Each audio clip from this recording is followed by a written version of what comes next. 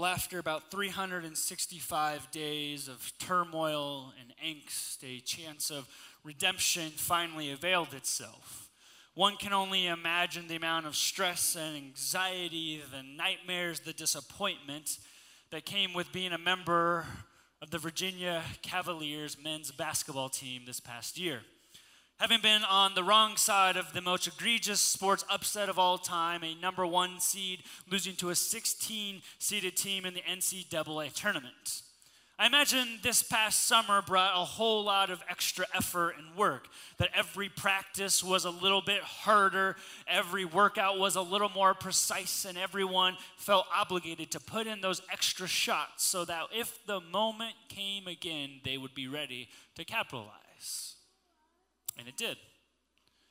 In the Final Four, down 2 points with 1 second to go, a player by the name of Kyle Guy found himself at the free throw line, 15 feet away from the hoop with 3 free throws left.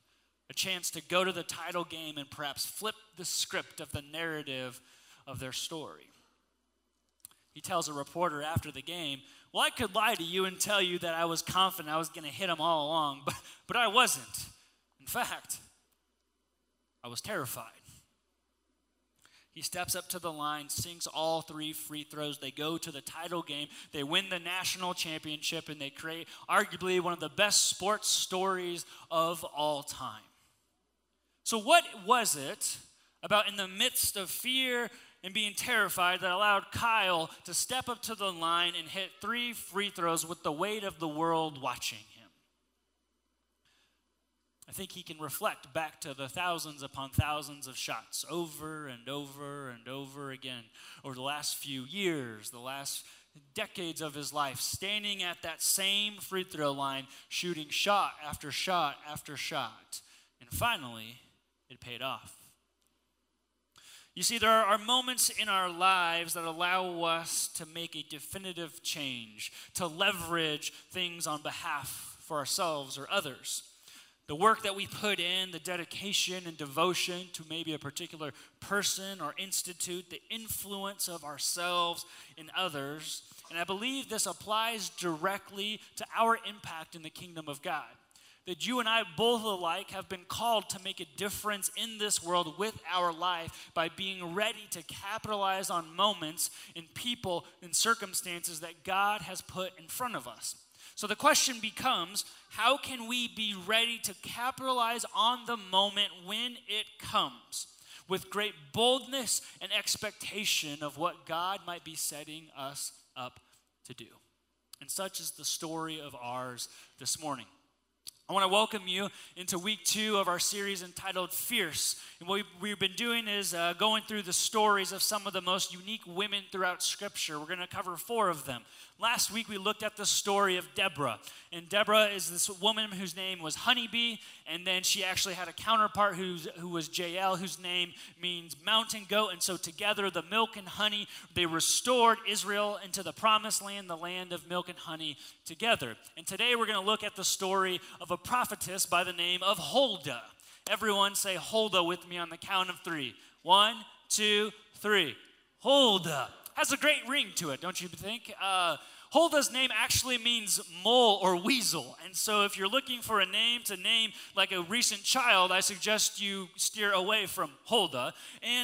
But the mole or the weasel, and this is going to become important later, is an animal that digs and burrows for comfort and nourishment into the ground. And you're going to see why that's important through the life of Huldah. But we've been unpacking this series' big idea that we want to just put out there and kind of address every single week, and it's this.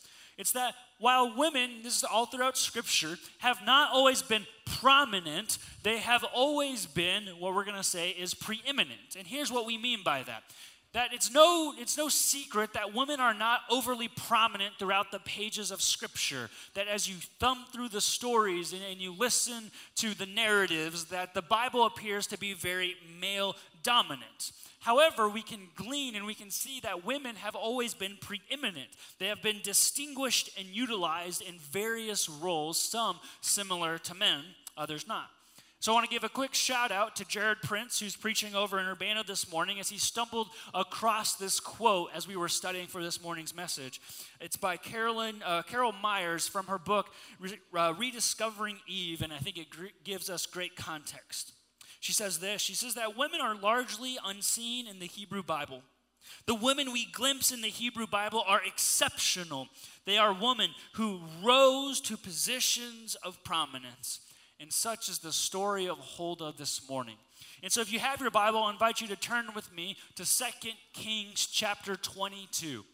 2 Kings chapter 22. As you turn there, you might be thinking, you might be nudging someone next to you, who's this Huldah lady? Have you ever heard of Huldah? I never heard Huldah.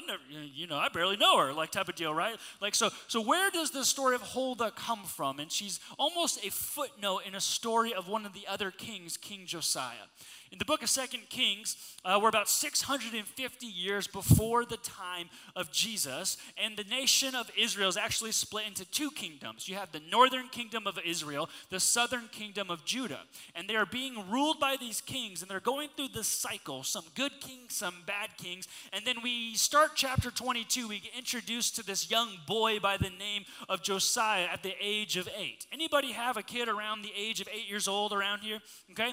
Now, I want you to imagine for a second that child was then given the kings to an entire kingdom. Because that was Josiah. At the age of 8, the kingdom is his, the land, the authority, the influence, it's all it's his. And so I can only imagine that once my kid turns 8, that if he had to rule a country, he'd be like, all right, everyone's getting a cupcake every day, and we're going to watch Paw Patrol till we get bored out of our minds, okay?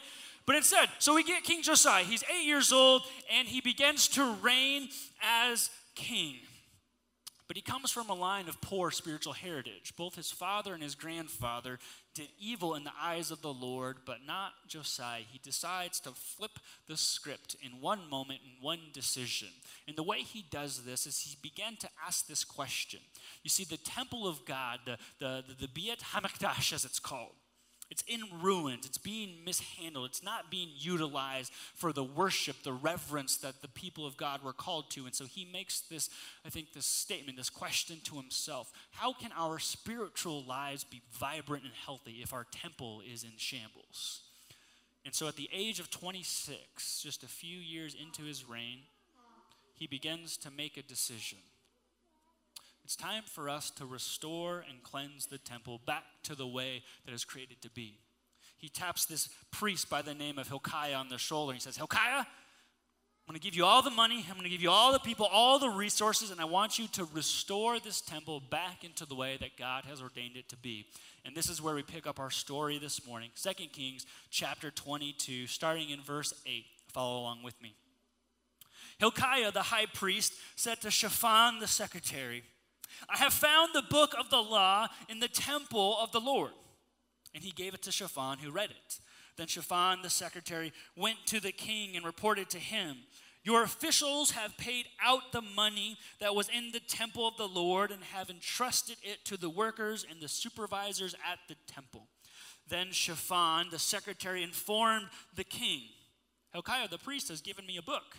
And Shaphan read from it in the presence of the king. When the king heard the words of the book of the law, he tore his robes.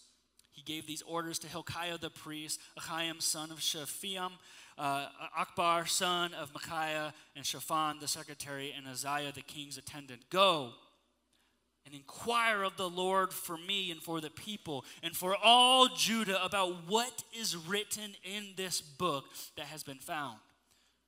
Great is the Lord's anger that burns against us because of those who have gone before us, have not obeyed the words of this book. They have not acted in accordance with all that is written there concerning us.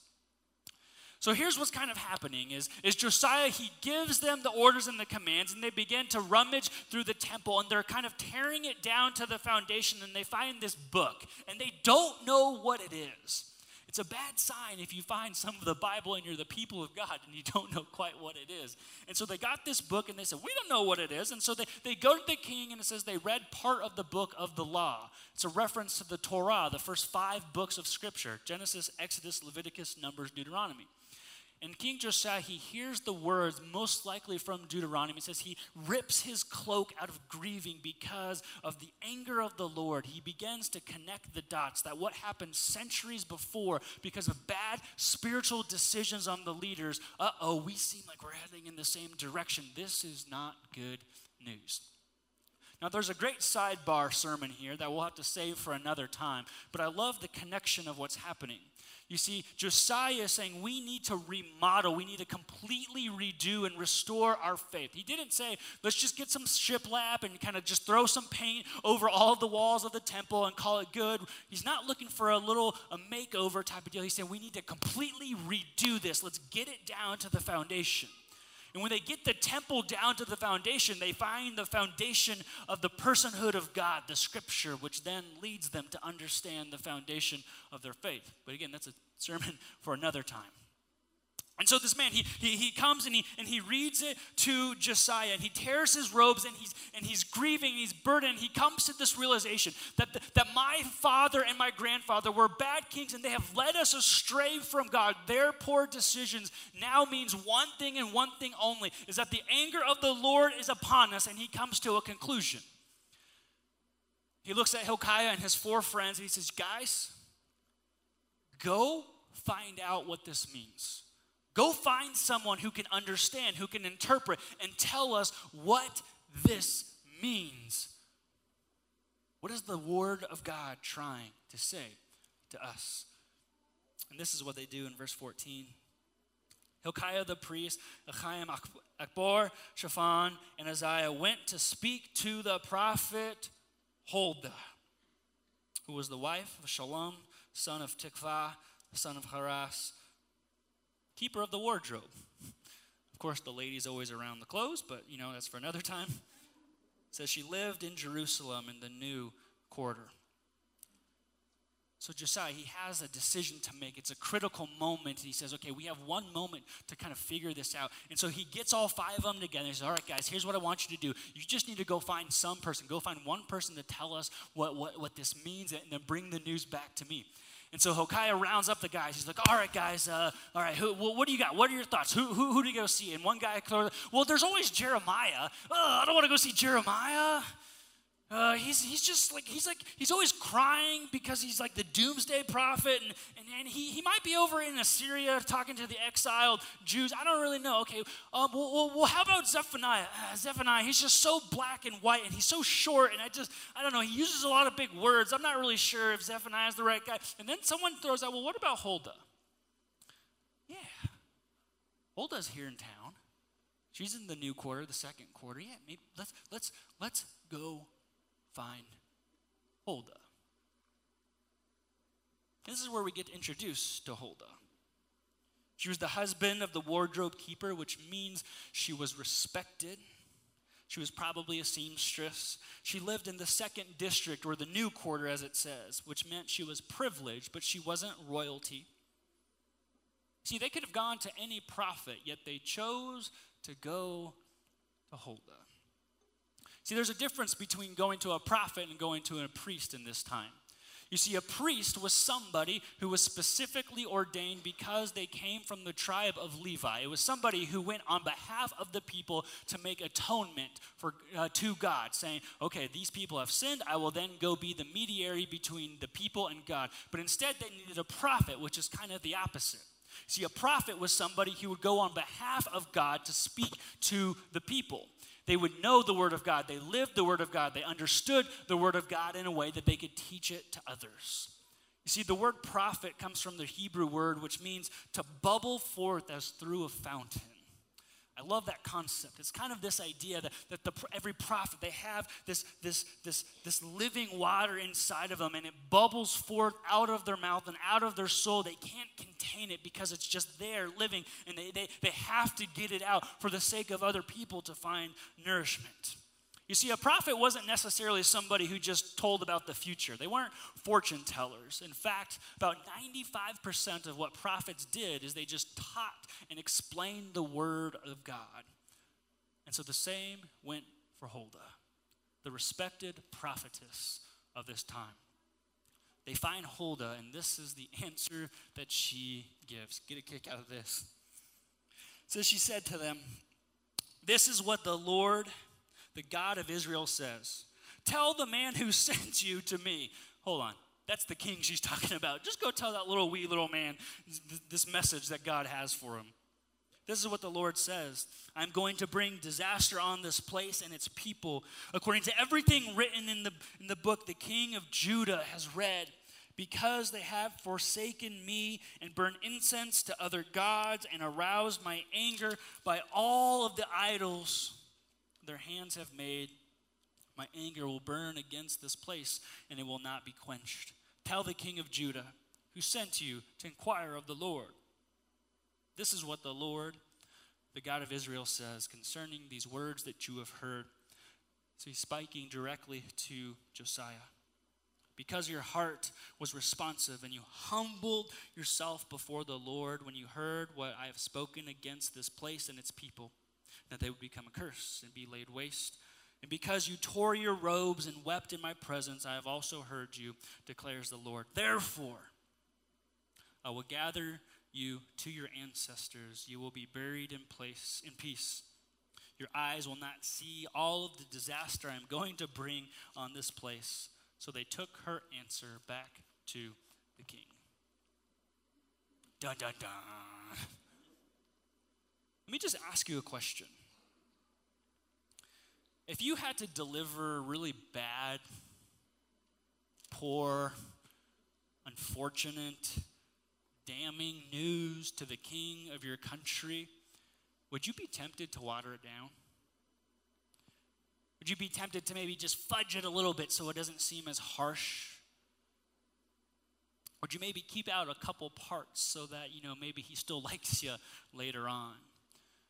When the emotions and the fear start to swirl in the moment, would you be ready to practice what you've been preaching all your life? See, the story of Huldah is a quick one. It's very linear and you can miss her. She's just but a blip in the radar. But I think there's three questions that we can ask that really prop up the prominence and the preeminence, and a couple things that we can glean from this prominent and preeminent woman's life. Number one, the first question is simply this: what qualified Huldah for the task? What qualified Huldah in order to answer the king to determine whether or not this was in fact the word of God and give to them the answer that God would have willed? It's pretty simple. So she knew and lived the word of God. You see, the way in which someone became a prophet or a prophetess was not by going to Vistaprint.com and getting up a bunch of new business cards that says Eric the prophet, and then you start handing them off out to people and say, "Hey, if you need a good prophecy, I'm your man, hand it out to your friends and we'll see what they like." That's not how it was. You had to have been somebody who developed over time, that you had to receive training. You had to know and understand and dig into the word of God. There's the secondary resource in the ancient Middle East called the Mishnah, which gives us kind of some other aspects of understanding that they believe that Huldah was so preeminent and so prominent as a prophetess that in the second quarter that she probably had a college in which she trained other women to be a prophetess. And so this is where Huldah's name really begins to take meaning and shape. So here's this woman whose name means mole or weasel, the animal that digs for comfort and nourishment. And so we have this woman who dug consistently, regularly, over and over and over again into the word of God to find comfort and peace and nourishment, then to pass it out to others. She was qualified because she knew and lived the word of God. She was familiar enough with the scriptures to be able to say, "Yes, what you have brought to me, that is the Torah." So I think one of the things we can glean from the life of Huldah is that your devotion will determine the difference you will make. Huldah was specifically devoted to her faith in God, to understanding the word, the prayers, the people. She lived it in a way in which no one could say anything otherwise. All of us are devoted to something in this life. All of us dedicate our time, our energy into efforts, into many different things. And so my question is, where is your devotion? What are you devoted to at this stage, this moment, this time of your life? And will you be ready to capitalize on that for the kingdom of God if the moment presents itself? The second question is, why did they choose Huldah over the other prophets? Why was Huldah chosen over the other prophets? Some scholars like to give out this facet, and they say, well, it's probably because Jeremiah was over in Assyria trying to bring encouragement to the exiled Jews, so he wasn't around. Zephaniah was just kind of bonkers, and so Huldah was kind of the only option. But the thing is, if this was something so specific, so critical that the king said, I need to know, we have to get this right, it wouldn't have been without reason for them to say, okay, well, we're going to go find Jeremiah. We're going to wait until Zephaniah comes back before we give you an answer. But that's not what they did. So why Huldah? It's because she was ready to proclaim the word of God. She was ready. She was able. She was available to them.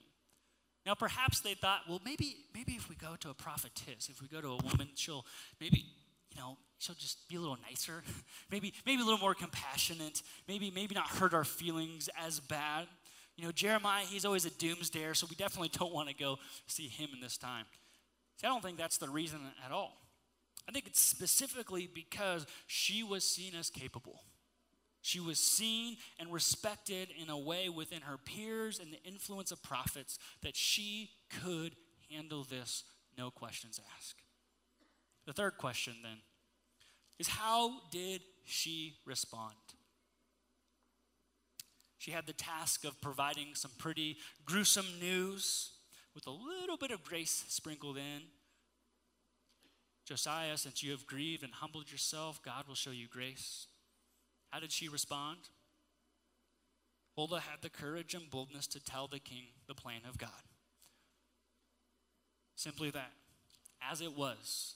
She didn't add, she didn't subtract. She pulled no punches. She was true to her calling. This is what the Lord declares, that she was compassionate when needed, but she delivered the message as God intended it to. So I think the second thing we glean from Huldah this morning is that a moment of boldness can spur a movement of faithfulness, but it first requires a life of devotion. Huldah lived 600, 700, 800 years possibly before the time of the New Testament, before the Apostle Paul penned the letter to the Galatians in which he said this, but I think she would resonate deeply. In Galatians chapter 1, verse 10, Paul said, am I now trying to win the approval of human beings or of God? Or am I trying to please people? If I were still trying to please people, I would not be a servant of Christ. In one singular moment, because Huldah was ready, she was able to say, I am a servant of God and God alone.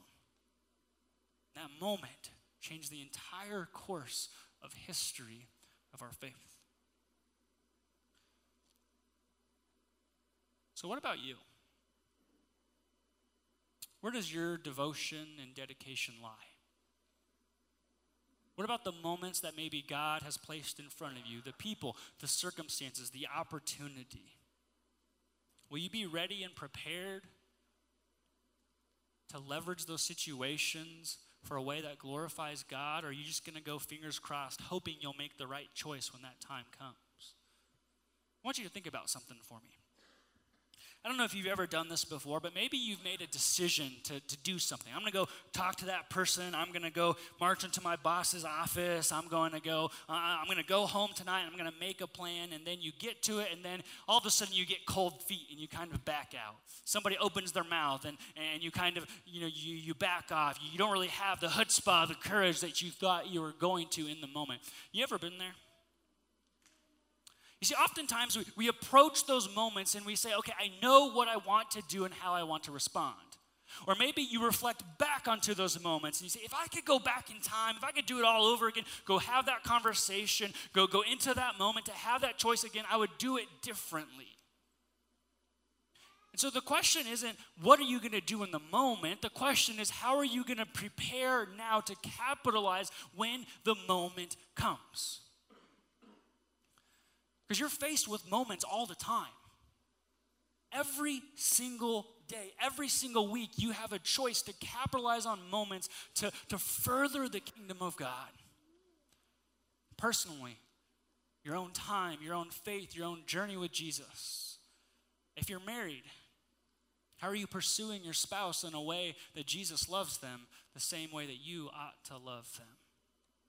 If you have kids, how are you setting up the priorities and the standards of your life? What are you communicating and making those choices and those decisions?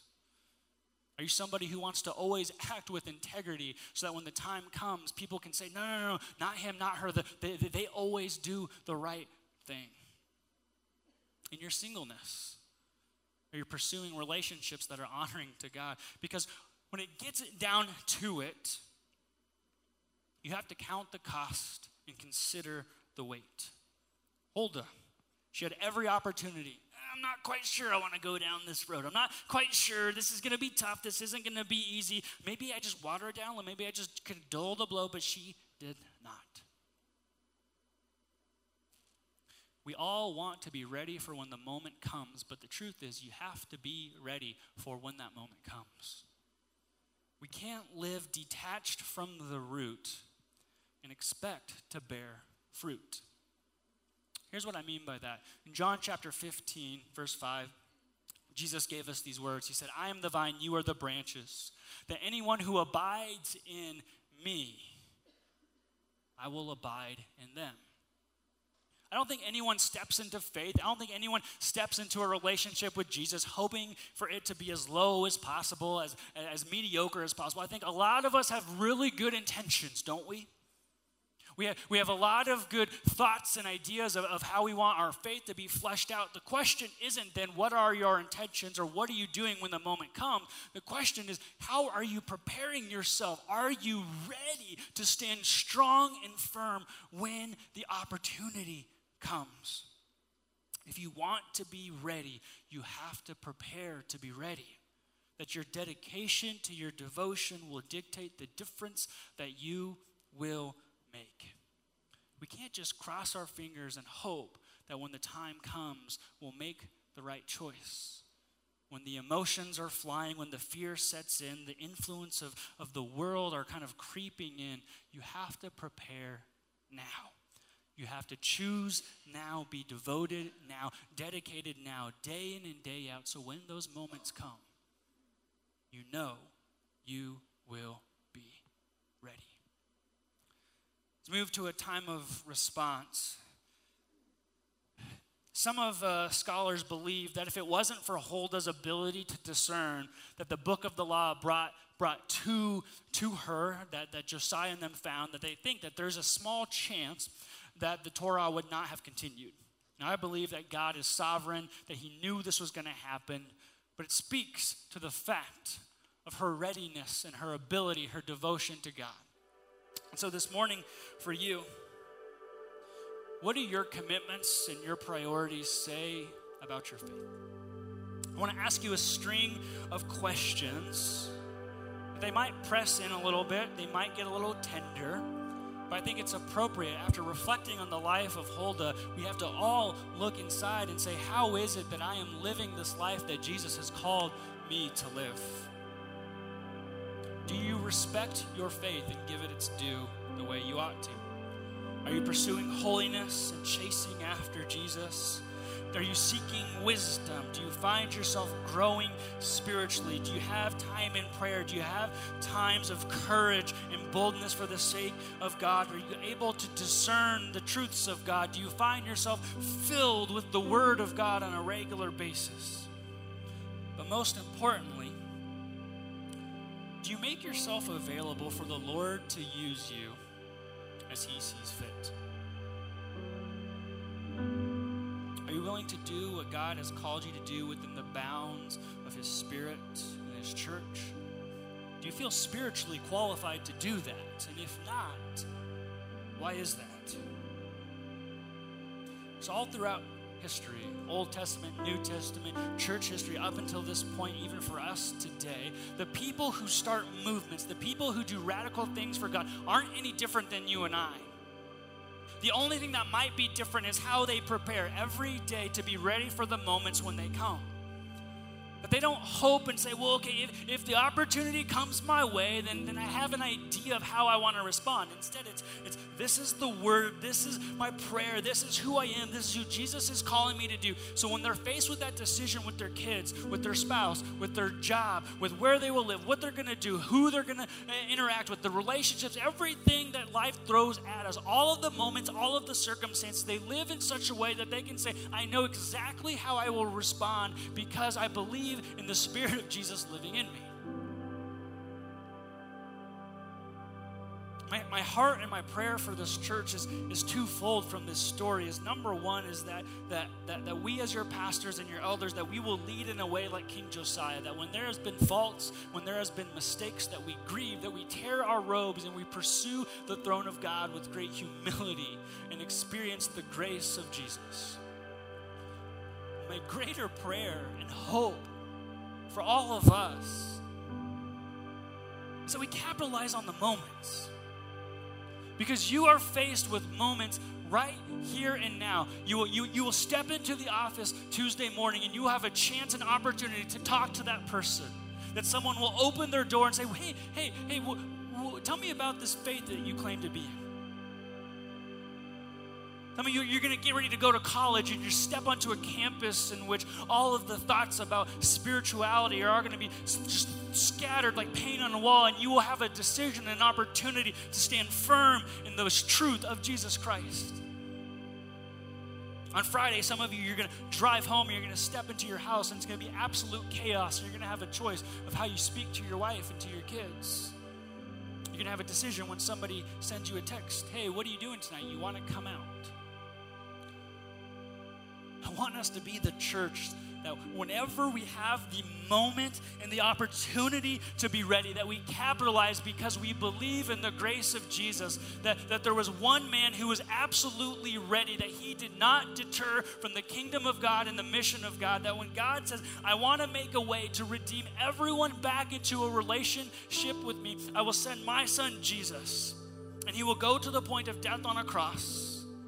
And he will be sweating blood in the garden. He will say, let this cup pass, but not my will, Lord, but your will be done. So that anyone who believes through faith has new life. And I want us to live with that spirit, with that tenacity, with that boldness, with the courage of hold of the dedication, the devotion, so that when we get into these times and these moments, that we are a church that says, this is our moment, this is our time, when we make a difference because our God is with us.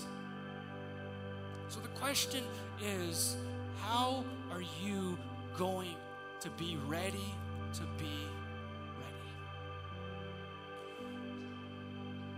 You came into this church this morning to worship. In some ways, the act of coming here was an act of worship because you set a priority in your mind, in your schedule, to get into a car and to get here. You worshiped when you came in and you said hi to your fellow brothers and sisters of this local body. You acted in worship as you sung out the words of these songs. Maybe you just let them kind of swirl around in your mind as you thought about them. You acted in worship as we read together the Word of God and understood what it's trying to say to us. And we invite you to continue to worship with us this morning as we partake in communion together. There are these stations across the room, these little tables with these fake candles on them. At these stations, there's a little cracker and a little juice. So on the night that Jesus was arrested, he took a loaf of bread and he broke it in half and he said, this is my body. Take and eat. And he held up the cup. He said, this is my blood shed for you. Take and drink. Then he looked at his disciples and he said, do this in remembrance of me. Remembering that Jesus was the one who was ready, who stepped up in the moment to bring us new life, that he is the only way, truth, and the life that continues to walk with us every day. So as the band continues to lead us in worship over these next two songs, we invite you to remember the readiness of Jesus. That you can just get up and approach one of these tables. Whether you're a member, a regular attender, just visiting, checking things out, but you have said yes to Jesus as your Lord and Savior, we invite you to do that during this time. Some of you came to continue in your worship through your tithes and offerings. If you want to visit one of our Give and Respond boxes during this response time or after service, we would love for you to do that as well too. Lastly, there are these benches here at the front of the stage. This is what we like to call the altar. Maybe you want to take a step out of those rows and you come forward in boldness and courage and expectation, as the author of Hebrews tell us that we have the boldness to approach the throne of God because of the blood of Jesus. So if you want to take time to do that this morning during these next couple songs as well, we invite you to do that. Pray whatever's on your heart, whatever's on your mind, whatever you brought in here with you, whatever you want to take with you out, we invite you to do that as well with us. And may we be the church, may we be the people of God, that we are dedicated to our devotion so that we can be ready when we need to be. Would you stand with me as we continue to worship this morning?